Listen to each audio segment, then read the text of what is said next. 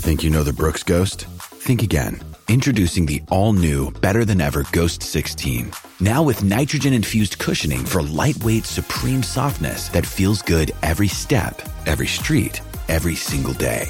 So go ahead, take your daily joyride in the all-new nitrogen-infused Ghost 16. It'll turn your everyday miles into everyday endorphins. Let's run there. Head to brooksrunning.com to learn more.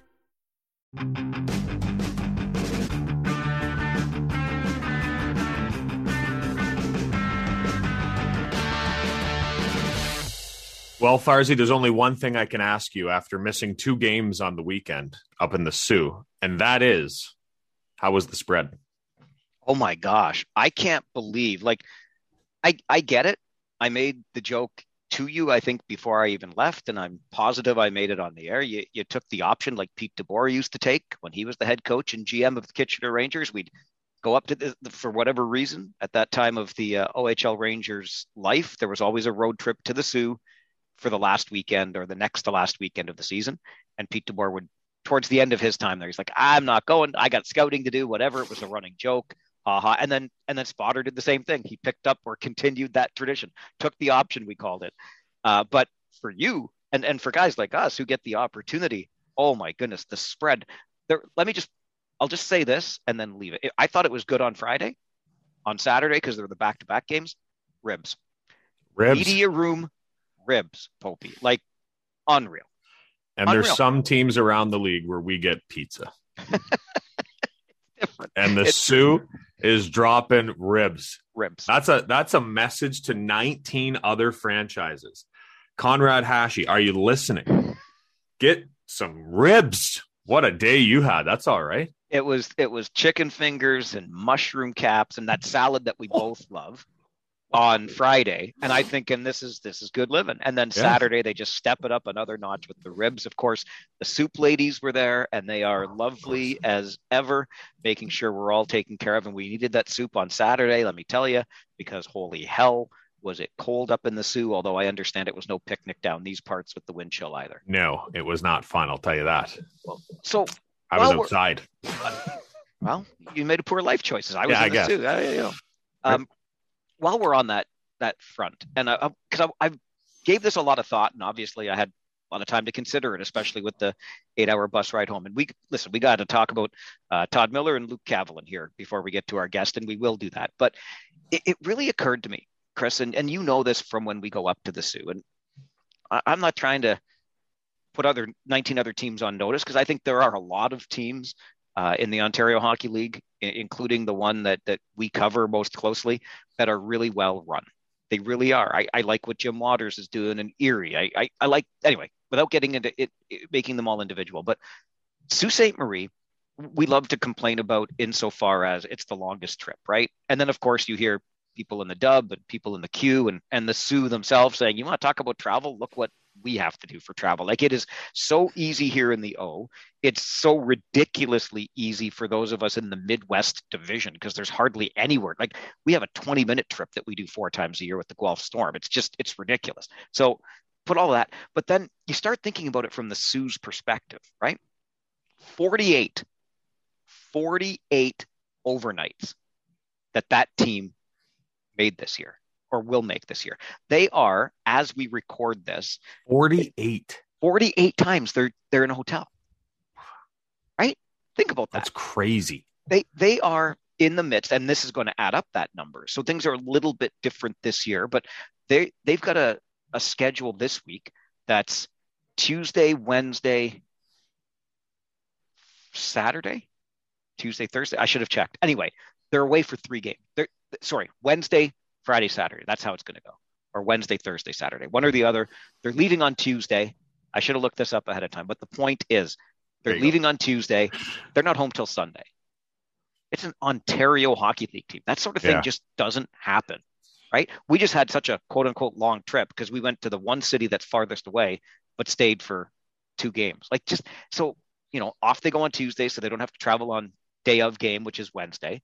They've got to cross the border and go through all the COVID testing and whatnot.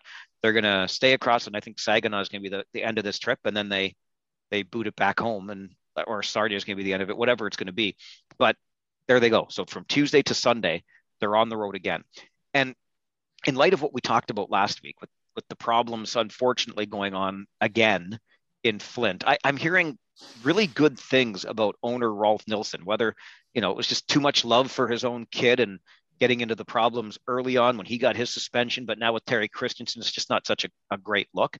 And so we talked about that and the issues that maybe owners are causing, or an owner might be causing, although I've heard good things about Rolf as a person and as an owner, taking care of people.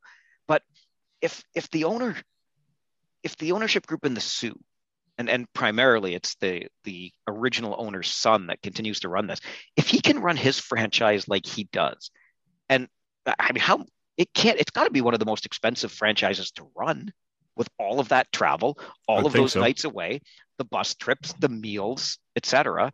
But then you go into the organization and you get ribs in the media room and you talk to the staff. Like Jay, their head trainer, is just an absolute beauty of human. Our friend Jerry, who's on the media side, like, take your pick, top to bottom. They 7 months, Chris, 7 months of furlough, of out of office during COVID. Not one person missed a paycheck. Not one person missed a paycheck. They kept paying them all the way through. And here we are back on the other side dealing with all of this stuff, and they just keep chugging along. And, oh yeah, by the way, they're like in smelling distance of first place in the West. I'm impressed as hell. And I think if the Sioux and its owner can run that franchise that way, why is any other franchise not being run professionally? I guess different people, but holy cow, I am impressed with that place. They do a great job. They do. Top to bottom, everyone. And I love that everyone still got a paycheck, because that wasn't the case across the league. I'll tell you that for free. For sure. You mentioned Rolf, and listen, his family was involved when he took over the team. I give anyone a break when it comes to family. Okay, you're going to act a certain way. You're probably not going to be the best team owner when your son's on the team. But, and you know what? He may be helping people out. Maybe he's a good owner. I'm sure he's a great person. And I'm sure, his son thinks of him as a great father. But to bring back Terry Christensen, first place, and then for this incident to go down, and then for you to wait for the league to expel him. Why did we have to wait for the league? That's where I don't like what Rolf did. If that's happening in your franchise and you know about it, fire him, and fire him on the spot, and then come out publicly and say, we have relieved him of his duties. This is why the league is investigating further, if they need to. But I don't think they should have left it up to the league. You can't do what he apparently did and said and still expect to have a spot in this league. Like, I don't know how you want to know why other teams don't do it, because the Sioux wouldn't let that happen. Well, they did have an incident, and then they got rid of John Van Biesbroek. Exactly. Right? Yeah. I looked, I didn't mean to be rude while you were talking, but I should have really done a better job. Wednesday in Sarnia, Friday in Flint, Saturday in Sag is the Sioux trip this week. But just to finish your point, and again, I'm not trying, like, the Firebirds have had enough off-ice trouble, and we've talked about them enough. And look, credit to the kids, by the way. Can I just say that? Credit to the kids. Credit to Ted Dent and keeping those kids focused, because they went out the day or the day after it happened and won a big game against the London Knights. Like, they're still ticking right along, and I'm happy. I want the kids to have positive experiences in this league. But yeah, they probably got a boost from that because they were happy to see him leave. That's probably not far off the mark based on some of what I've been hearing since this all went down. So again, I'm not trying to pick on any one owner. I just, if you can do it and do it so well in the Sioux, which I would assume is the most expensive place to have to do it, given all of the things associated with the travel and whatnot, then I think you can do it anywhere. Like, why isn't every team? It's just so well run. So credit to the team up in the Sioux doing what they're doing and how they're doing it. I think it's impressive as hell. I think it's great. Speaking of Flint, did you see the goalie fight? Okay, you want to do Cavalin now, or you want to do? Okay, we'll do Cavalin. No, I just like it was a good segue. Yes. So I first, yes, I did like the goalie fight, and yes, I'm liking fighting more and more. It must be, I don't know, maybe I'm living vicariously through people that get to punch people, because sometimes I think I want to punch people through my radio box. But anyway, did you just say that you wanted to punch me? No, not you. I could actually punch you. Go for it. You're giving up a couple inches and a few pounds. The first thing that I had seen was that, Luke Kavalin is going to be facing a suspension, or a likely suspension, because he was the instigator. He got 5 for fighting and a game misconduct towards the end of Flint's win over the Guelph Storm. And so I'm like, oh, okay, this is pretty interesting. And so I'm just kind of goofing off on Twitter. Oh, he stops pucks too. But then I saw the video, and I'm sorry, but I am completely and 100% on team Luke Kavalin in this, because I don't know what Chase Coughlin of the Guelph Storm thought he was doing, but there's a big hit. I get it. That's going to create a little bit of emotion on the ice, but you've got 4 guys squared off and kind of locked up with one another, 2 from Flint, 2 from Guelph, and then there's Chase Coughlin kind of on the outside of that foursome, and he's throwing these little jabs with his glove on. I'm like, what are you doing? And then all of a sudden, Luke Kavalin, clearly thinking the same thing, comes in and ragdolls him. I'm like, well, good for you, Luke, because I don't like what Chase Coughlin was doing at all. Kavalin now has been suspended 2 games. Coughlin's going to play. I'm not sure I buy that, but that's the way it goes. Yeah, he gets the 2 games for the instigating, I'm assuming. Is that Probably. What it was? Yeah. And the fighting, because it was a 3-goal game too, so I think that factors into the whole fighting at that stage of the game in a quote unquote blowout. So I'm all for trying to get the stage fighting out of the game, but all these little rules with if it's more than a 4-goal lead and if it's in the final, get rid of it. I saw the video. I love it. I've said on air multiple times, I cannot stand the new game where every time there's a scrum, guys are just sitting there with their gloves on throwing punches. It's not the UFC. It's not boxing. Drop your gloves and have a fight, or get out of there. 1 or 2 shots, sure, I get it. But like to sit there and just constantly throw bombs wearing a hockey glove, you look like a loser. I'm going to be honest. And everyone does it. So it's not just him. Literally to a player. Every player does it. But yeah, I thought, we haven't seen a goalie fight in a while. And there's been goalies in this league in the past that, loved to fight. We were talking about the Parson brothers on this podcast, but Mike used to love to fight. Andrew Penner used to love to fight. Another goalie. We had Adam Dennis talk about his fight with Justin Peters. Luke Kavalin just goes out. There was 4 guys tied up, and then Coughlin was taking shots. So I love the video just because he ragdolled him, pulls him down to the ground, and he's just kind of standing looking around. Is anybody else going to do this? Am I the only one? Yeah. And Coughlin's still on the edge, just still holding him. Like, he's so strong. He's just like, I don't care. I'll just hold you here. And then he looks around, he waits and waits. He goes, well, I guess I'm going. It was awesome. I loved it. I really did. And you could tell that Kavalin did too after. Like, I think it might have been on his checklist. Like, I want to get in a goalie fight one day. Every goalie does. But you could see the little smirk on his face when he's standing there afterwards. So I'm sure he liked it.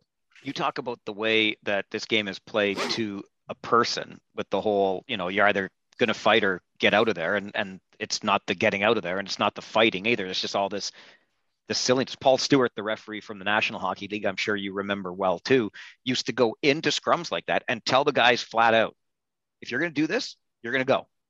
And if you're not going to go, then stop doing this. This is not the way we're going to play this game. Yeah. I would love to hear that happen again. Like, it's just, it's drop the gloves, get it out of your system, and move on. There you go. Yeah. The Oshawa Generals, another franchise that we have talked about an awful lot on this podcast and over the years, a proud franchise, great tradition, really well run, big fan of Roger Hunt, their general manager there, who had to do what I don't think anybody likes doing, but they've parted ways and moved on from Todd Miller. Interesting timing on this, I thought, Popey, because it came with 15 games to go in the season. Look, you can't deny that the Gens were struggling. 1 regulation win in 12, 7 straight losses. You look at the offensive production from some of their big players pre and then post Christmas break, and things were dropping off rather precipitously. So whatever it was, and again, when it comes to Todd Miller, I've not heard anything but good things about him as a coach. So whatever messages he was delivering now were just falling flat, but the Gens have decided that they're just going to go without a head coach, and Foster and Hedden are going to step in as the coaches now. The assistants are just going to sort of elevate and take over the team the rest of the way. But an interesting decision on the part of the Gens to part company with Todd Miller. 15 games to go in the season. Yeah, very head scratching, I'll call it. Todd Miller was hired in July of 2021 and, fired already. And as you said, weird timing, like 15 games left, and a Gens team that I think is doing pretty good this year, like decent enough. And then, they were struggling, but you just hired them. Like, if you hire a coach in the OHL, don't you at least give him one cycle? I think, but obviously Roger Hunt expects something different, or I honestly believe it in reading the comments, it almost sounded like just a difference of the style that they wanted to play, or like Roger thought maybe we should be playing a little more offensive and opening up, and Todd was playing the trap, or vice versa kind of thing. I haven't seen a Gens game this year, but just from those comments, maybe I'm just overstepping, but I think that's kind of what it screamed out to me. And I think Roger, being Roger, said, I'm not going to go through a cycle with this. I'll find someone that, views the game or wants what I want, kind of thing. But Todd Miller was an assistant in Barrie for a decade. He's been around this league. I'm sure he'll land on his feet, but very right before the outdoor game, like everything. I know, the timing was, but I know, but so part of me believes, did it need to happen? Was there something? Was there a big blow up, or was there multiple blow ups, or was there something that he had to do it? Because it's just a very weird time to do it. Well, and to be honest with you, and again, having no inside knowledge on this, so maybe I should have snooped around a little bit more first, but that's one of the reasons I like it. And I say that, I should acknowledge, I hate it when coaches get fired. I hate it when coaches get fired. But obviously, the Gens decided, like, for whatever reason, we're going to move in a different direction. So why waste any time? Why even spend the next 15 games of this season with the direction that we don't want to head ultimately? So it's over. We're done. We're cutting ties right now. Whether it's 15 games and a playoff run from, it doesn't matter. Like that part of it, I kind of, as much as I hate seeing coaches get fired, I like the decisiveness of this move at this time, because clearly the Gens want to be moving in a different direction, or want to have a different voice. So they're not wasting time doing it. Yeah, I just want to point out again, he was just hired, right? Greg Walters left. Like, they didn't bring back Greg Walters because they didn't like him. So they hire this guy, go through the process. Again, this isn't, Tom's Warriors who, have been in the league for 2 years. This is the Oshawa Generals, right? So imagine the long list of people that would have applied for that job. Mark Savard, the head coach in Windsor, one of the best generals of all time, was in the final hiring, like in the final meetings. He was up for that job. And they picked Todd Miller out of that entire group. And then, 9 months later, they've changed their mind. Yeah. Weren't you pumping Eric Wellwood, former guest on this podcast, his tires for that job too? Yeah. Maybe it happens now. I thought that was a gimme. That was a tap-in, I thought. But I don't know if he would come back from the East Coast now. He's in the coast coaching. Yeah. But that was a weird one for sure. Very weird.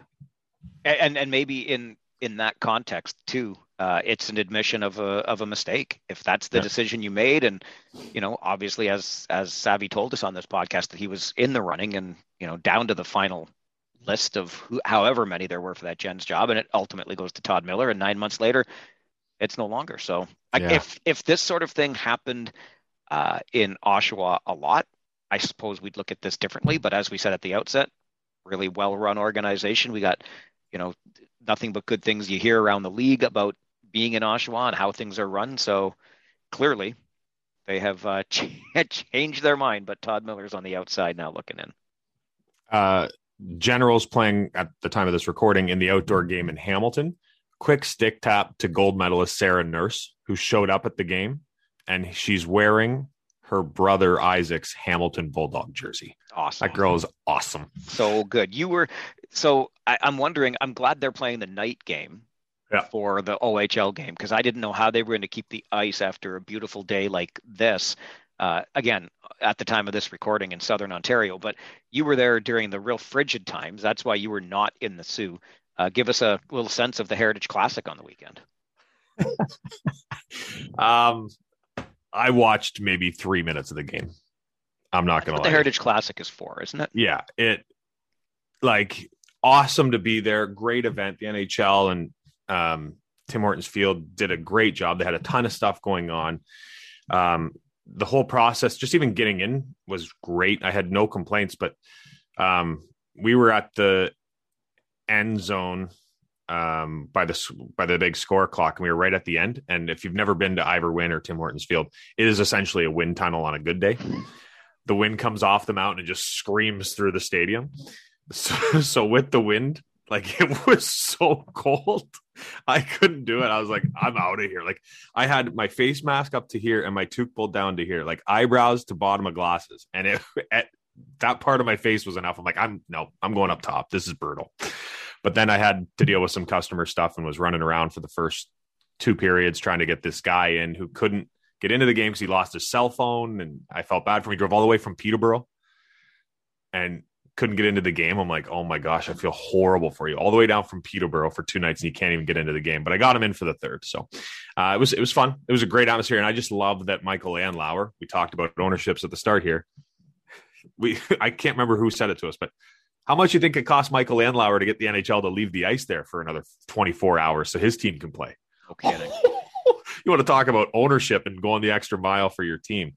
Oh my goodness. I bet you that costs a fortune. That is a really good point. Another guy, and look at that Bulldogs organization right now, right? The cycle has come around 4 years, and they're going to be in the mix absolutely for an OHL championship this year. You hire the right people. Yeah. Steve Steos doing a great job running stuff there. There you go. Yeah. You're going to hear the name of an owner with our guest on this week's OHL Stories podcast. That was like a second father to the player who's about to be on. And it's a bit of a throwback in ownership because this guy played 30 plus years, 30-ish years ago now. And still, what I love about it is still top 10 scoring in OHL history with 420 OHL points. Love it. Highest scoring Kingston Frontenac of all time, London native, selected by the Montreal Canadiens in the second round, 44th overall in 92. We'll hear about that story and why he didn't like it from one of the guys that I grew up watching. So this was a real thrill for me. Former Kingston Frontenac, and I want to point out CHL Humanitarian of the Year in 92-93. So a good guy, too. Here is Keli Corpse. I think the place we have to start, Kelly, is with a couple of our previous podcast guests. Both David Ling and Steve Parson have been on this podcast before, your teammates and line mates in Kingston. So now we get to hear it from you, and you're going to get the last word because they've already been on. Who made that line work? You want to be honest? Yes. I think when Parse came to Kingston from Owen Sound, we had a garbage team. Like my first year, I think we won 14 or 15 games. Second year, pretty well the same, but we got Parse near the end of that year, and right away they put us together. And he's the most underrated player in the league by far that I've ever played with. Like the guy just does everything. He's not a guy who's going to pick up the puck and people are going to say, oh, that guy's amazing with the stick hand on that. But talk about a guy that does absolutely everything. And as soon as he got there, me and him, for some reason, just clicked. I mean, I looked like I was about 10 years old and Parse looked like he was 45, right? So he was awesome. He was the guy I think that made our line go, because you had Linger on the other side that, he knew where the cameras were at all times. So he was always putting on a show, and I was just trying to go up and down the middle, and they made me look good. So I was pretty lucky. I reached out to Steve before this interview and asked him what I should talk to you about. I can't read the text. I'm going to be honest. He's got some beauties, I bet. So. But he did mention that you routinely would head to the mall in search of some companionship, but couldn't close the deal unless Craig Rivet or Steve were there. Is that true? Oh my God. Well, Parse looked like he was 45 years old. So I don't know what he's talking about. Like if he went to the mall, people would think he's probably a creeper going around there. Right. But no, me and Rivs, we hung out quite a bit. And, when you only made $40 a week, there wasn't much to do. It was either maybe see a movie on a Tuesday night because it was cheap, or it was basically go and hang out at the mall. We were pretty lucky too, because one of the billets worked at the mall, and they owned a pizza shop there. So for us to go there, at least we were eating for free at nighttime too. So, so I'm not even going to get close to answering that question if that's what you're asking. But, it's that was like the hangout. I'm not sure how it was in other cities, but there wasn't a heck of a lot to do during the wintertime in Kingston. And going to the mall with a bunch of the guys was, I guess, our night out. So you're a kid from London, gets drafted in the first round of the Kingston Frontenacs. And the first 3 games of your OHL career are all road games, and they're all losses. What were you thinking in the early part of your OHL career? Well, I grew up watching the OHL in London all the time with the Knights, and super excited to be there. But, we start off, we play in Hamilton, so a huge arena, brand new team, and there's hardly anybody there. We lose. I believe we go to Niagara Falls next, smallest rink in North America, and they're ginormous, and they basically just kicked the crap out of us. And then we head to Kitchener, and again, playing in one of the best rinks, and we're 0-3. And I'm like, I went from a team in London where we won all Ontario's probably 5 or 6 years in a row to now playing for a team that we weren't even close to winning. Like, we weren't even sniffing around to get some wins. So it was tough, but I don't know. I guess it builds character, I guess, at the end of the day, but it definitely wasn't fun. That's for sure. When you were watching those nights, who did you want to be like when you were younger? Well, when I was real young, there used to be a guy named Dave Simpson, Craig Simpson that does the Hockey Night in Canada. It was his brother. He was drafted by the Islanders, and that guy was unreal. I want to say that he won the OHL scoring title back in the early 80s. But as I got older, there was Trevor Dam was there, Brendan Shanahan. And then before I got drafted, I used to love going and watching Louis DeBrusk play. So I got the chance to play against him my first and second year, I believe. And but I used to love Louis because he just treated everybody good around the rink. So, you felt like you're a part of it. So you would have been watching those Knights players in the old ice house. Now they've got this palace called Budweiser Gardens. What a difference in arenas there. You know what? London's such a winning city, like where if you don't have a winning team, people don't come. And when we were at the ice house, well, we called it London Gardens back in the day, but when they had winning teams, it was the best atmosphere. But then when they started losing, they had a hard time tracking people out there. There's no bus route out to the old ice garden. And then when the Hunters took over, they just made it professional. They made it like a thing to do. Like, you wanted to go downtown, you wanted to go watch them play. And they've really involved minor hockey here. And I think that's a smart way of doing it. Like, when you start naming your minor hockey teams after the junior teams, right there, you're getting, 30, 40 teams that the kids are now involved and think they're London Knights, and they're bringing their parents. So they've done everything the right way since they've been in London. But I wouldn't, the old ice house, when the games got pretty wicked there with Windsor and Kitchener, they were pretty exciting to watch for sure. When you were playing for Kingston, what was it like essentially wearing a fishbowl with the size of that visor you used to wear? Yeah, no, isn't that crazy? Like, those things came down to the bottom of your chin, right? They were huge, but I had a huge head, so maybe that big visor didn't look as big on my head, but it was, you know what? Just coming from junior B, wearing a full cage, that was kind of an adjustment too, right? You're playing against guys that are 6'5", 220, and you're coming in as 5'11", 165, and now you've got to protect your face a little bit too because you're so small. But yeah, it was an adjustment, that's for sure. You talk about battles with Kitchener and Windsor. We get so many stories about playing in that old Windsor arena.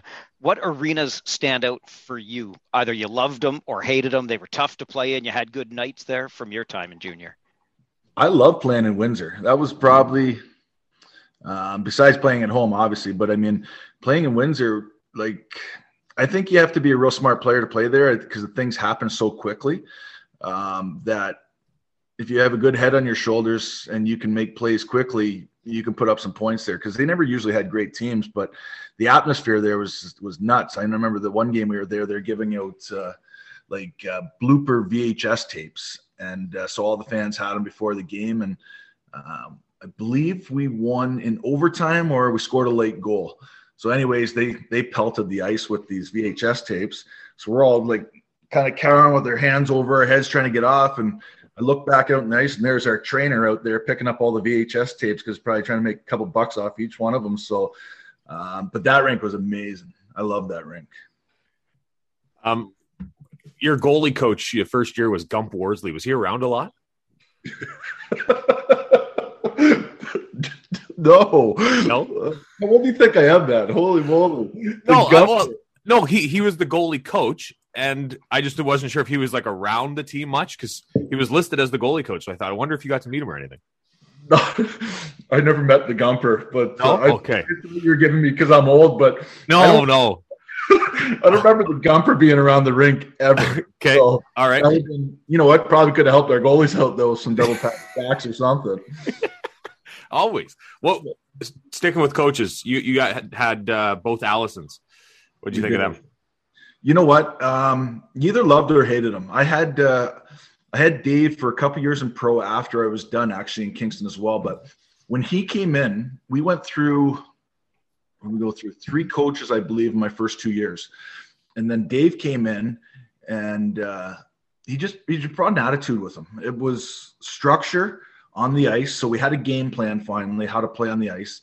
He brought in team toughness, which didn't mean that we had the toughest guys, but if somebody was in trouble, it was a pack mentality and we were all going. And I tell you, that first year he came in, it made a ginormous difference just from attitude alone. And then we picked up a couple players. But then we had Mike Allison, who didn't say a lot, but obviously playing in the NHL, super smart guy. And just kind of polar opposites. Like Dave was in your face, challenged you, where Mike was more of, hey, try to do this, try to do that, but very intense at the same time. And I say all these good things about Dave because me and him had our serious run-ins when I played junior. He, at one point I was leading the OHL in scoring, and he decided he was going to bench me for a couple games. And I sat in the stand as a healthy scratch and couldn't understand it at a young age, and never told me. I actually found out myself when we were up in North Bay that I was sitting out. So it kind of ruffled our relationship, but obviously I thought enough of him as a coach that I went and played for him for a couple of years of pro as well. So when that happens to you at that age, Kelly, and the dynamic is obviously different when you're in junior than it would have been in pro, but how do you respond as a player when you get back out there? Is it like, well, now I have to prove my worth in this lineup? You know what? I think about it a lot because at one point at that time I'm mad and probably a little embarrassed too, to be honest. I was the captain of the team, and the way I found out, I'll kind of go through it a little bit, but the way I found out is I called back home and I was told by my billet that, hey, you know, how you doing? I said, I'm doing okay. I'm getting ready for the game. And they're like, no, you're not playing tonight. There was already an article in the paper back in Kingston. So he comes up in the stand as I'm taping my stick and tells me I'm not playing. So he tells me, you're not playing because I think you can do better. And I don't think you're leading this team the way you can.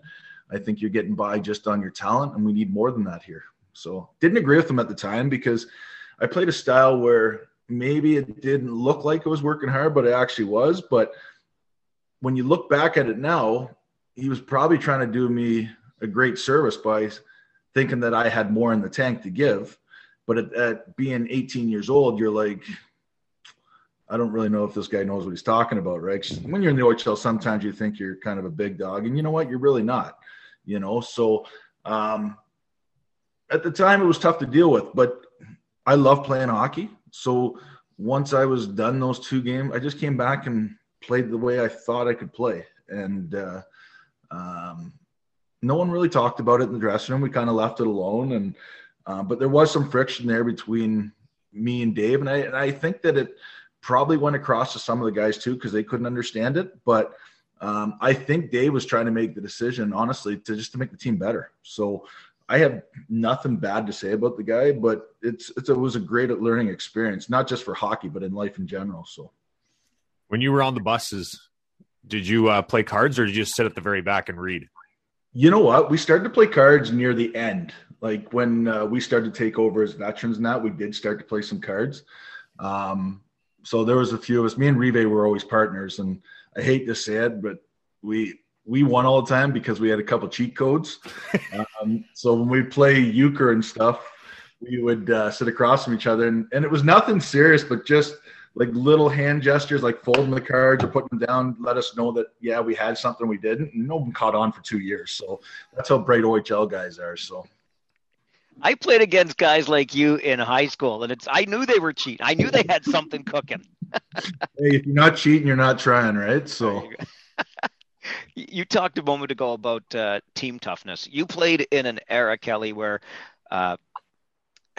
bench clearing brawls, line brawls were still a far more regular occurrence. Certainly, we don't even see them, at least not bench clearing today. What was one of the bigger Donnybrooks that you remember?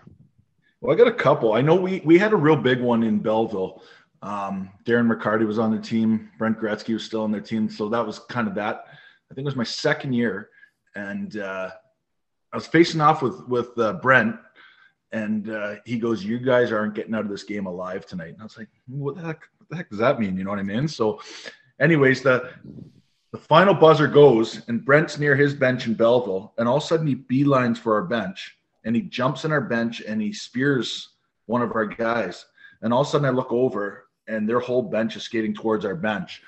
And lucky for us, like McCarty was still in the penalty box. He got a penalty with about a minute and a half left, so he wasn't out of the penalty box. But that went on for, God, must have been 20 minutes.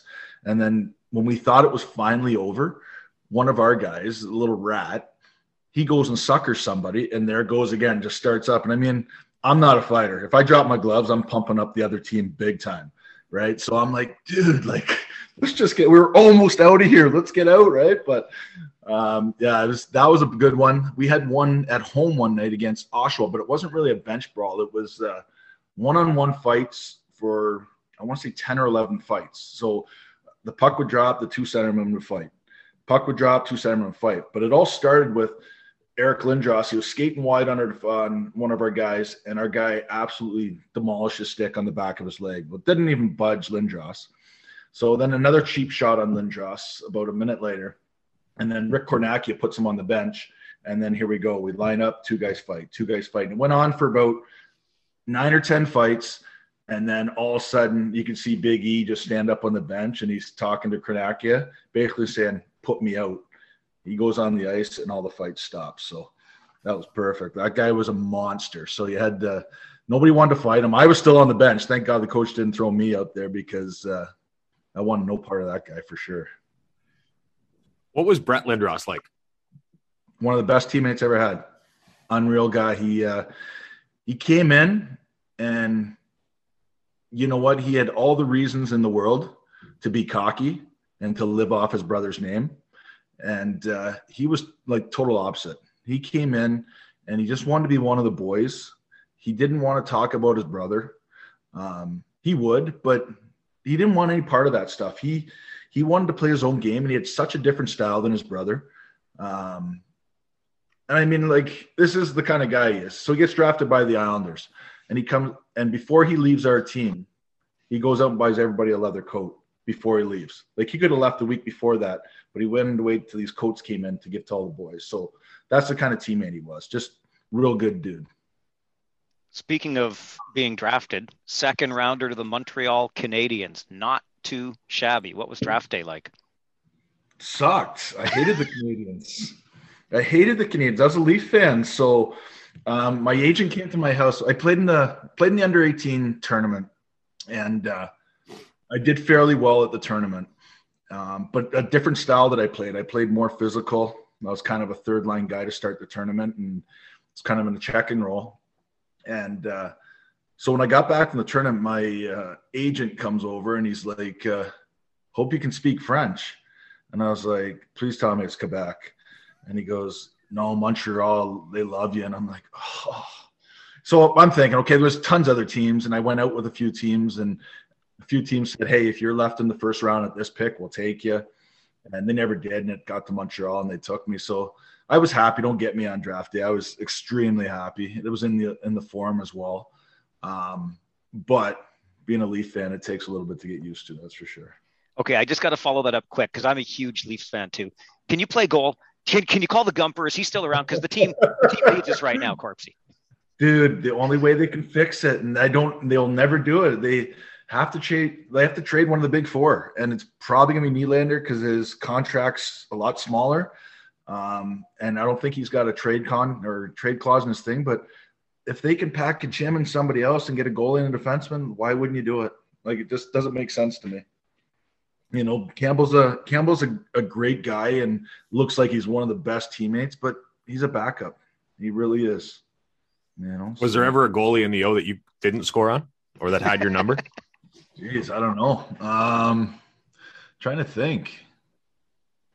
Not really. Like, no goalies stand out in my head as being, oh, I can't believe we're playing this guy tonight. I mean, there wasn't too many of those guys that, kind of stood out like as, you know, like a Carey Price kind of thing or whatever. There was nobody really like that. So, but here we can talk today, and still, of course, the all-time points leader in Kingston Frontenac's history and top 10 all-time in the Ontario Hockey League. When you look back and then you hear those numbers, what does that mean to you today? Well, it means I was around the league for a long time. I don't, you know what I mean? But no, you know what? I don't look back at personal accomplishments not that much. I really don't. I'm super proud of it. My wife and my kids are super proud of it when somebody asks them about it and they look it up. It's not that it's embarrassing. Like, I don't want to say it's embarrassing because it's an accomplishment, but I played because I loved it. Like, I really loved to play hockey, and I was fortunate enough that I had a little bit of talent and points came along with it. But it is kind of neat sometimes because, like, now with my job now, like, some guys don't know I played, and then when they find out I played, they look your name up and they're like, geez, you're pretty high in points up there. And I was like, yeah, I had some good years, but it's pretty neat. I mean, when you look at the list, like, pretty neat that, you know, another London boy, Trevor Gallant's on there. We grew up basically 2 blocks away from each other. You know, it's good to see.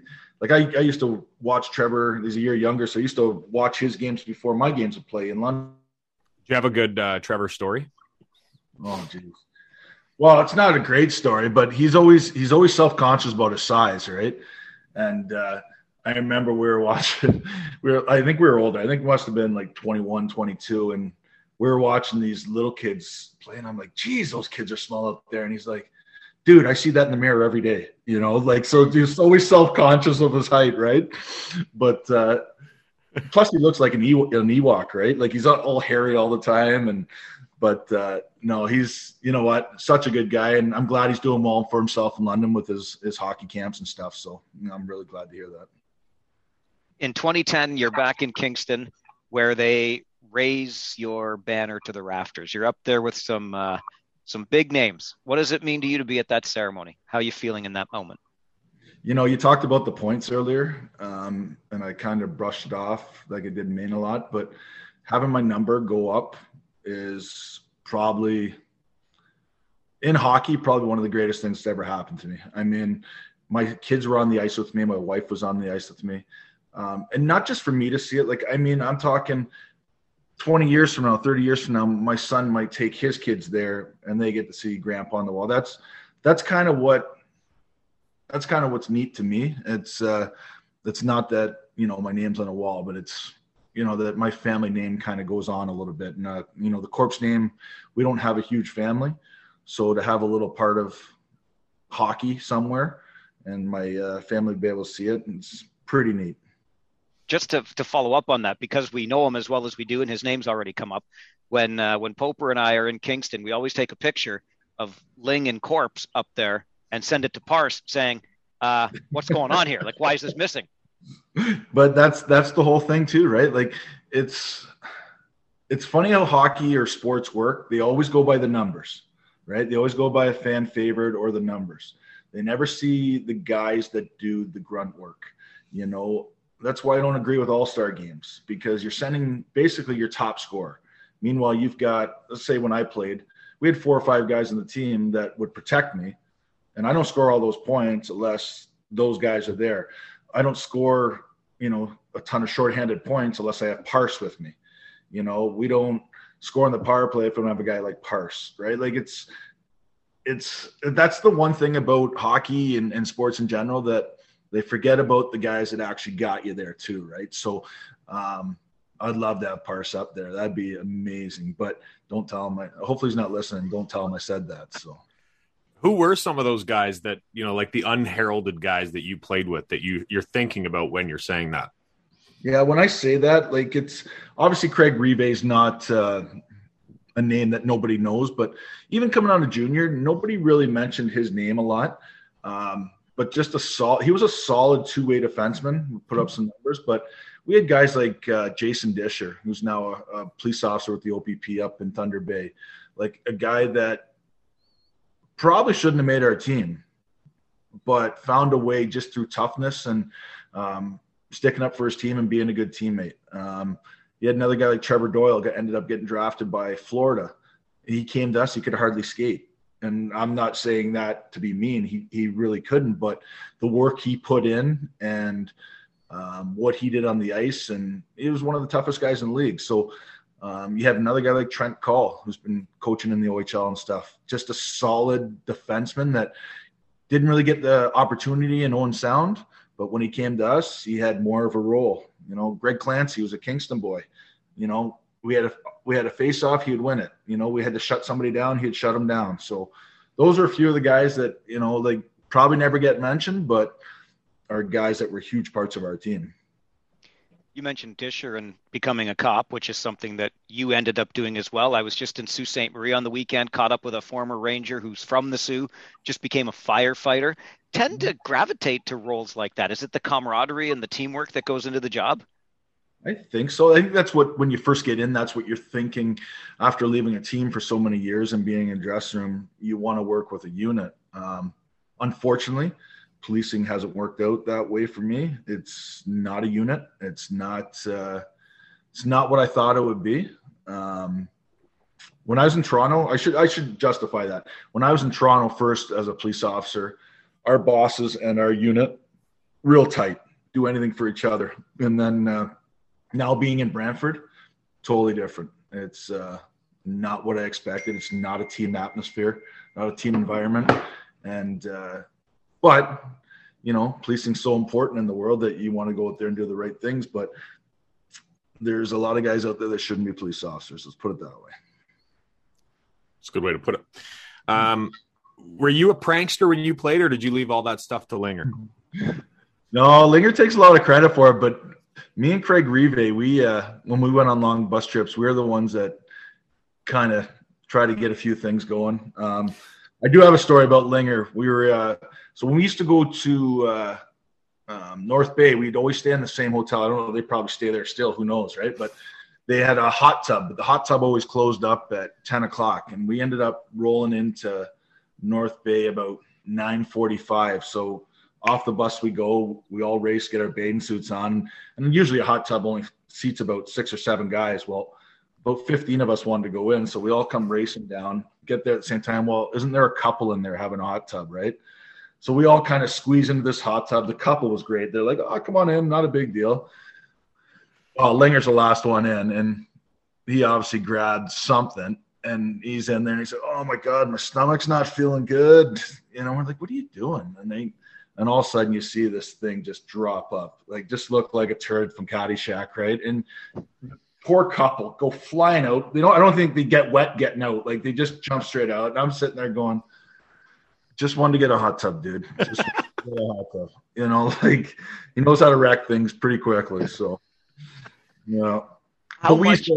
Go ahead. Sorry. No, sorry, please.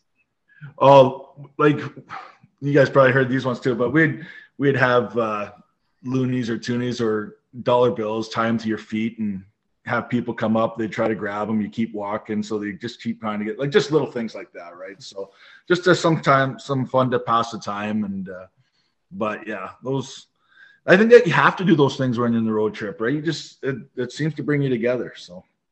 Okay, so first of all, obviously it's you guys that are the reason that when we get to North Bay, the hot tub's off limits now. Nobody's allowed to go to the hot tub. We know why. Thank you. How much do you still stay in touch with any of the guys you played with? You know what? Not a lot. Probably the person I stay in touch with the most, and it's still not a lot, is probably Jason Disher. Just when he comes down this way, because he's from Bell River, he always seems to call me. But it's funny in hockey, like everybody's from a different city and everybody has families and everybody want their different way to play pro, and you kind of lose track. But when you get back together, it's like you just played together yesterday, right? Bump into Parse. I did there for a few years when my oldest boy was playing hockey. I'd see him around the rink and stuff. But I guess the other person I'd see the most is probably Joel Washcrook. So just because he played my first year with me, and our kids are around the same age. So yeah, that's about it. That dude has not seen a salad bar in about 10 years. So no, you know what? That's okay. I'm glad you brought his name. Just came up this weekend, Corpsey, and he was saying the same thing himself. I don't know what I'm carrying now, except 50 pounds more and all of this. But Washer was the stud on the Conestoga College Condors OCAA team when I was doing my very first ever broadcasts of college hockey. Yeah, dude. You know what? I want to give that guy credit though. My first year in Kingston, we didn't have a good group of veterans. Didn't treat the rookies very good. It was kind of old school, but they didn't take care of us on the ice either, which they're supposed to do. That was the one guy that went out of his way. And at that time, I bet he weighed 180 pounds. Like, he wasn't a big dude back then. And he would stick up for all the young guys. If you liked him or hated him, he took care of you. And off the ice, took care of me all the time. Have nothing but good things to say about that guy. But yeah, he's looking a lot different. So am I. So I can't say anything. He'll say the same thing about me. So, but I want to get the first jab in before you get him on. So it's always nice to have the last word. That's right. I'm surprised we've made it a half an hour into this podcast talking with a former Frontenac without bringing up Larry Mavety. Yeah, I never had Mav as a coach. He was there the year before me, and he came back, I want to say 2 years after I left, but had a lot of good things with Mav. Really good friends with his wife Brenda, who still works there at the rink. But me and Mav, we played golf in the summer when I was in my junior career, and that guy would give you advice. He would do anything for you. Even when we would go and watch a Belleville game when we were in Kingston, he would bring us right into his coaching room and he'd talk to us like we were his kids, right? Even though we were on the opposite side of the ice, he'd still treat you good. He wanted guys just to be better. You know what I mean? I have nothing but positive things to say about that guy. He was like, with his big gruff voice. I remember we were playing in a celebrity golf tournament one time. And so I was in his group and we're teeing off. And so as I tee off, I go back to my cart and I go and undo Mav's strap on his golf cart. And so Mav goes wheeling down the fairway. His clubs go everywhere. We get down to the green and I'm kind of giggling, but I'm kind of scared at the same time. And so I'm not sure. I don't play for Mav. It's really one of the first times I've met him. How's he going to react, right? And he's like, Corpse, hey. And he starts swearing at me with that gruff voice, right? We get to the next tee, and he goes, I love it. He goes, none of my players would ever do that to me. He goes, I probably won't trade for you, though. I was like, right on. So pretty good, dude. You mentioned your oldest son and playing hockey a moment ago. I know he's NCAA right now, but how did it feel for you to see him put on that France jersey, even just in a training camp? Yeah, it was amazing because whether it was France or anybody else, like my son is, a big defenseman that's not flashy, and didn't think he was going to get drafted. So it was, I remember I was at work and I was on my way home and somebody texted me and goes, dude, your son just got picked. And I was like, no way. And then the next question was like, where's he going? Like, who do you get picked by? And they told me Kingston. I had some tears in my eyes, right? And I walk in the door and he's waiting for me at the door and he just gives me a big hug and he had tears in his eyes. So it was a good moment.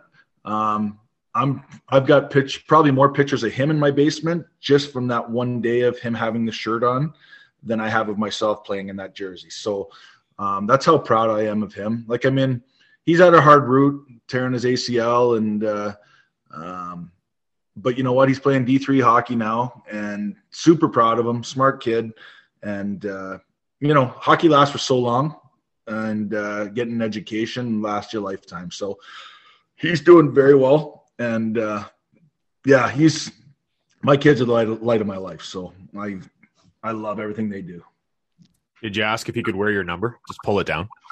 Dude, 100%. Imagine playing as a defenseman with the 88. Guys would be running you.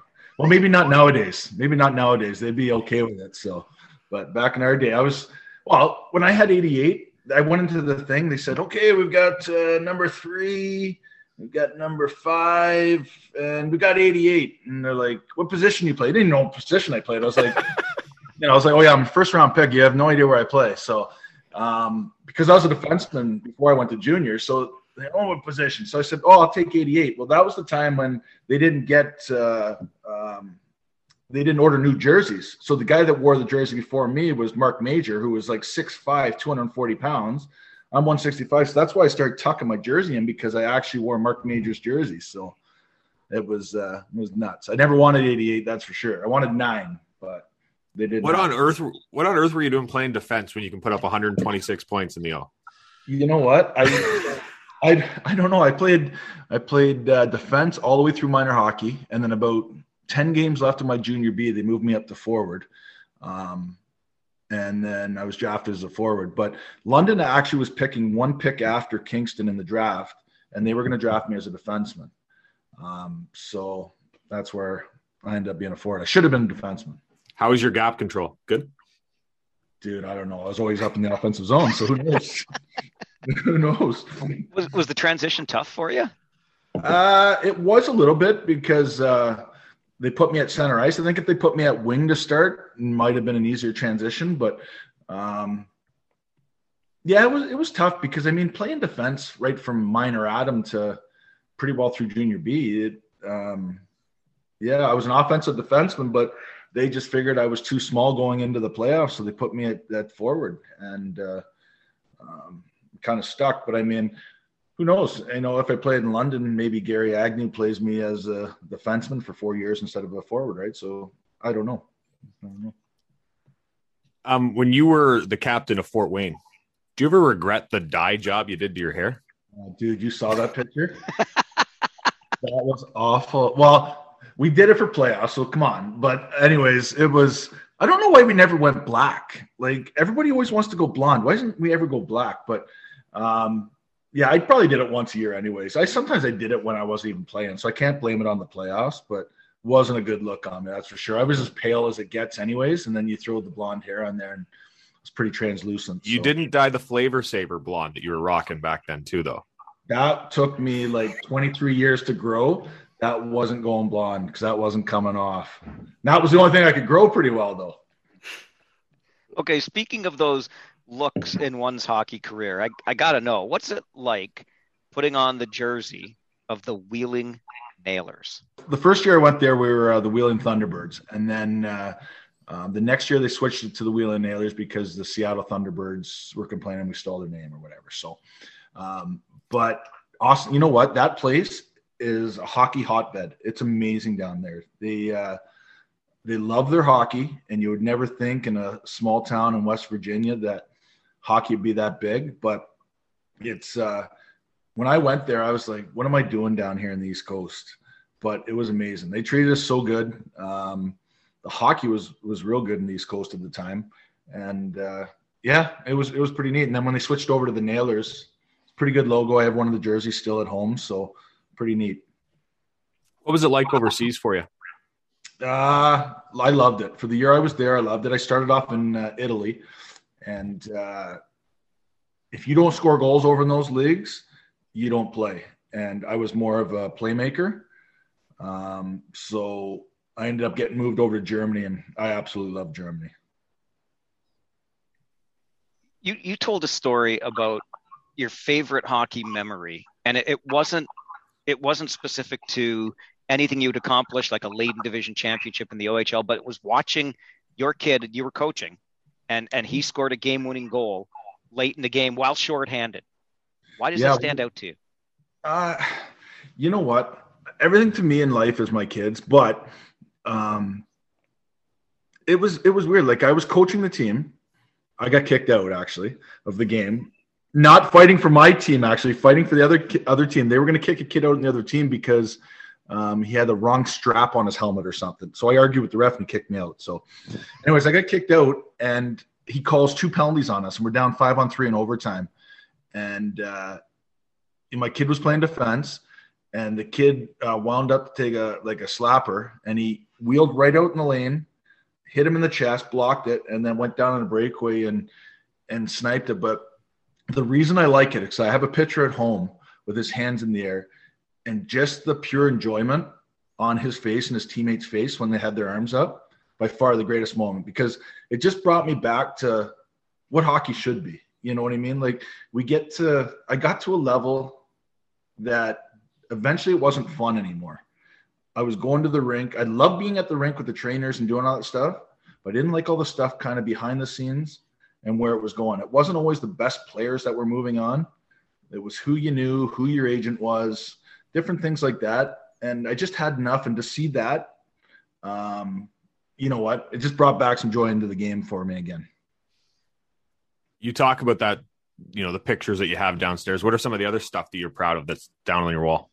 I got jerseys. I love framed jerseys, but I just got some of my team jerseys and stuff. I've got a little boy with autism. Well, he's not little now. He's a big boy now. He's 6'5", but he's almost 20. And but I've got some of his certificates from school downstairs. Next year he's going to Fanshawe. Besides, we never thought he'd talk. You know what I mean? Didn't think that he would socialize. And now he's graduated high school and he's going to Fanshawe next year. So got some of his stuff. I've had a lot of old sticks too. Like from every year I've played, I've kept a stick and I put them on the wall. So those are the kind of things I have down there. What does a son like Ty teach you as a parent? You know what? Me and my wife talk about this a lot, where we don't know what kind of people we'd be without him. Like everything, not that it's a first, but he gets up so happy every morning and he makes everybody around him so much happier. So I don't even know how to explain it. Like I couldn't imagine not having a kid like him, so I don't know. He's just the best. He's the best. When you look back at your long career, what do you take away from it? Like, what did it do to you? What did it mean to you? There's different sides to it at different times. Hockey was fun for a long time for me. And then it wasn't. But now I'm coaching and I love it. Like I absolutely love coaching. I wish I would have done it younger. I still think I could coach at a junior level, junior A, if I really wanted to, but with my job and that I can't. But, hockey's taken me on a huge roller coaster from people that you've trusted that let you down to people you never expected to meet that you met that were good people that helped you along the way to, just different places that you got to see. But hockey's still a great game. And I don't like watching it as much as I used to like watching the old style hockey, but it's still a very good game. And it gives kids an opportunity to do something where, they meet friends, they get to do different things. And but I mean, that's a really tough question to ask because of, it's such a roller coaster where it's a love-hate kind of thing with it, Speaking of old, sorry, Mike, do you still play at all? Like you're coaching, but you actually play? I haven't played probably in 12 to 15 years. It's not even the skill level or the level of the hockey. I just don't enjoy it. I really don't. When you talked about old time hockey, I couldn't help but think of the city of Kingston. Obviously, the names that come out of there, right? Don Cherry, Doug Gilmore. What was it like playing there? What was it like as a junior hockey market when you played for the Fronts? It was amazing. I mean, Kingston's I know it's changed quite a bit now, but it used to be a real blue-collar kind of town. And at the old M Center, that's all the kind of people you'd get. There was no boxes. It smelled like popcorn when you walked in. It was dingy. I think it had the worst lighting in the league. And, the people packed it, and they loved the hockey. And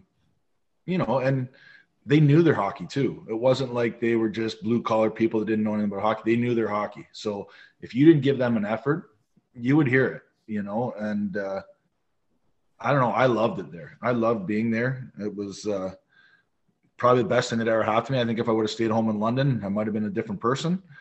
Made me grow up a lot. So, but you throw Doug Gilmour's name out there and Don Cherry. I got to know Doug quite a bit when I played there. We skate in the summers. Unreal guy. Just treated everybody like they were NHL players. Like you would, if you saw Doug Gilmour walk down the street, you didn't know what he looked like, you'd never know he's an NHL player. Like he's just that good of a guy, right? Same with Kirk Muller. Kirk Muller was the same when he was there, like when he skated in the summers. Just treat everybody with class and just a good man. When you talk about being away, sorry, Popey. No, go ahead. When you talk about being away from home and helping you grow up, and I think about that often with kids in the league, but you also mentioned Ren Blair, who's the owner, as being like a second father to you. What did he mean to you as a father figure when you were in Kingston? You know what? He was a hardcore hockey guy, and he didn't like everybody. Like he treated everybody differently. I know they say in hockey, everybody gets treated the same. When they go somewhere, they don't. And for some reason, he liked me. And he just treated me like gold. Like anytime he saw me, he gave me a hug, and I can give you a story. What I think it kind of might sum it up. But so my dad came to the rink my last year in junior. I guess I'd be my 19-year-old year. And as he walked into the rink, a bunch of people came up to him and said, "Hey, it was great having Keli here. We're going to miss him, blah, blah, blah." So I guess the coach had decided he was going to trade me, Craig Rivet, Mark Lamoth to Detroit. They were making a Memorial Cup run. And I guess Ren came in about 10 minutes before the trade deadline and heard this and ended up kiboshing it. He goes, "You can trade everybody, but you're not trading Keli." So we just had a different kind of relationship, I guess. So that's awesome. That's so cool. Yeah. Parse likes to tell the story in his typical storytelling ways about a night with Gord Downie and Dan Aykroyd and Keli Corpse, me and Chris Granton, and he does this, he does this. But I'm just curious if you remember that night, or if this is just another tall tale that I hear every Christmas.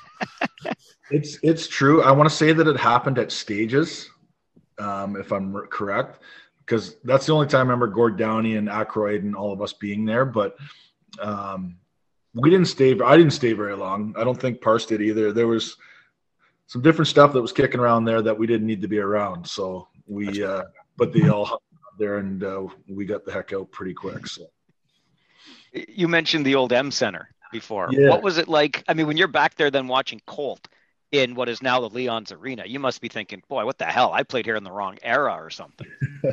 You know what? I've gone to that rink a couple times, the new one, and it's a beautiful place. Don't get me wrong, but there's zero atmosphere there, like zero. Like I'm with you. Yeah. When you're at the old M Center and it's rocking, it's rocking. I think even if you filled that rink, I still don't think the atmosphere would be there. Like there's no people standing. There's no people. I like the old rinks. I like the old Odd. You know what I mean? I like the old Windsor rink. North Bay's got a nice old rink. Sudbury. Like that's the way junior hockey should be played. So that's the way it is in almost every rink now. I feel like getting people to stand for a goal is like crazy now. So true. Yeah. It's very odd. It's crazy. Like just doesn't, I don't know. It just doesn't, like we sat up when we went to Larry Mavity's memorial there. They had the night, and like you got one of the best players in CHL playing there, Shane Wright.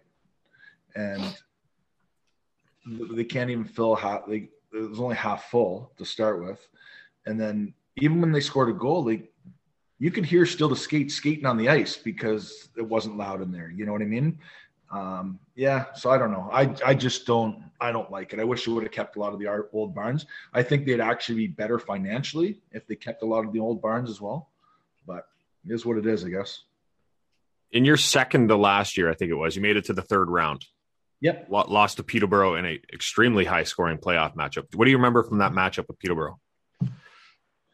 That we were outmatched. Yeah, we went through the first two series with North Bay and Oshawa, and talk about fun. Like it was, going to Oshawa was full. We had our fans on buses going down there. It was amazing, and had a good run. and then we got Peterborough, and we were the top 2 teams in the league at that time. Whereas Peterborough finished first, we finished second. And you know what? It's Chris Pronger, man. He's the guy that makes a difference. You take Chris Pronger off that team, and we probably win that series. I know they had great players, so I don't want to slight anybody. But when you got a guy that's 6'6", at the time he only weighed probably about 175 pounds. He wasn't mean at this time yet either. But the puck movement, and he played 40 minutes a game. There's just no better defenseman that's played in the OHL ever. Maybe Bobby Orr, we can say that. But Chris Pronger's the next best thing, and he won the series. And it's not from his points or anything that he got. It was just the way he controlled the ice. I think it was the next year after that East final or that conference final loss to Peterborough that you would have won the Layton. Was it a sense of unfinished business coming back that next season? We ended up the next year we ended up having a mediocre year. It was the year after that we ended up winning the Layton. But yeah, the next year I want to say we finished 4th maybe. Did not play well. Just lost some quality guys from the year before for overages and that. And then, like I said before with the Allison brothers, you either love them or hate them. And it started to get to a point where there was some love and hate from more than a couple players and high profile players. And the team started to take a little bit of a slide. So definitely had a good enough team to go further that year, but it, wasn't great. Wasn't a great year. You talked about before how you just don't like playing the game as much anymore. What do you like about coaching? I love the strategy of it. I love seeing people get better. I've coached minor hockey for a bunch of years, so I love taking a group at the start of the year and then seeing the progression and seeing them get the enjoyment out of it. I did coach AAA for a while. I'm now just coaching single A, AA in Woodstock, and I like it a lot more. I find that some kids get left behind when they don't play AAA hockey and miss out on some coaching or miss out on some opportunities. And I love doing it here in town. This will probably be my last year of coaching. I just picked up a junior C gig that I started in February. They ended up finding their coaches and asked if I could step in, and I'm absolutely loving it. It's just the opportunity to work with young men and kids that aren't going anywhere in hockey but still like to play. So again, bringing some of that enjoyment back into the game, and I love it. Where is that, Kelly? Just up in Norwich. Yeah, just outside of Woodstock. Yeah. Yep. Well, you know where it is. You're from Listowel area, right? Palmerston, yeah. Yeah. Palmerston. My buddy played on Norwich. I played against Norwich. Oh, did it? Yeah. Who was the biggest rival for you guys as the Fronts when you were there? It switched from year to year. Belleville was always a rival. You always wanted to win that game, but it was funny. As much of a rivalry as that was, we were kind of friends too. You know what I mean? But Oshawa, to me, was the team. We always seemed to have good teams at the same time, and we always thought that the league favored them. So we always wanted to go in there with our style of team and try to take it to them. They had a real tough team. We had a real tough team. So before Chris asks his inevitable final question, it just made me think when you mentioned Belleville. How much does the league miss having a team in Belleville? I think it's huge. Yeah. It's, you think where they're situated, they're rival with Kingston, they're rival with Oshawa, they're close enough to Peterborough. They've lost out on a lot. I don't try to understand what really happened there, but you think the league would step in and that would be our priority more than having maybe teams in the States, but only personal opinion on that. So I always do have the last question. I don't know why. It's just now we just make it a thing. That's right. But I'm gonna leave it up to you, Corpsey. I have heard plenty of stories about Steve Parson over my life, but I'm sure there's one that you have that I haven't heard. And I'm wondering, I don't care if it's not safe for this podcast, you're not going to hurt him. You know what? I always talk about him being like an old man, right? Like the first time I saw him, he drives this brown Nova or whatever it was into the parking lot. And this guy gets out of the car. Honest to God, when he gets out of the car, like he looks like he's 45. Does he not? Like even like if you look at pictures back of him when he was like 18, 19, he looked like he was 40 years old, right? So, and he played that persona. Like I don't really have a story about him, but like even when he'd sit on the bus, like he'd take his track pants on, he'd have his old man underwear on there and skinny legs, and he'd have him up on the thing and be, hey, Corpsey, what's going on? And I'd be like, Jesus, put some pants on first, you know, like just, I don't know have a real story about him, but he just had like those old man legs, old man hair, but he was such a good dude. So I have nothing real. That is a bang on impression of Steve Parson. Wow. Corpsey, we still try to get him. We run into him at the neighborhood bar. We try to get him to put his pants on. Like that's what the guys like still. He's not allowed around parks anymore is what you're saying then, right? Exactly. Never has been. There you go. Were you ever kicked off a bus and made to walk or no? No, never kicked off a bus, but they got me a couple times. I know my rookie year, we're in North Bay, and the veterans, one of the guys injured is like, hey, Corpsey, can you go grab me a bucket of steam there from the Zamboni driver? And I'm like, yeah, no problem, man. I'll go get it for you. I must have been in there for like 25 minutes, right? I come back, and I'm like, boys, there's no bucket of steam. And they're like, Corpsey, think about what you're saying here. And I'm like, oh, yeah, bucket of steam, right on. You know, but sitting there for 30 minutes in that rink trying to look for it, but never kicked off a bus. You deserve that one. You're a good teammate. You just made a good teammate. Yeah. I'm a glue guy, right? So, yeah, 126 points, glue guy. There you go. Those are lucky. It's great to have some laughs with you, and really appreciate you making the time for us on this podcast. Thanks so much. Hey guys, thanks a lot. I really appreciate it, and good luck. Okay, guys.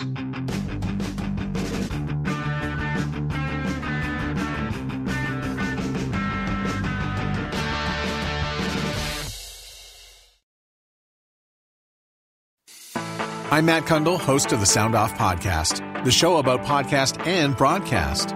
Since 2016, we've been speaking with amazing people who have populated your ears for decades. Legendary broadcasters, research wizards, talent experts, podcasters, voice talent. Almost 400 stories, all for free. Subscribe or follow the Sound Off Podcast on Apple Podcasts, Spotify, Amazon Music, or at soundoffpodcast.com. Another Sound Off Media Company podcast.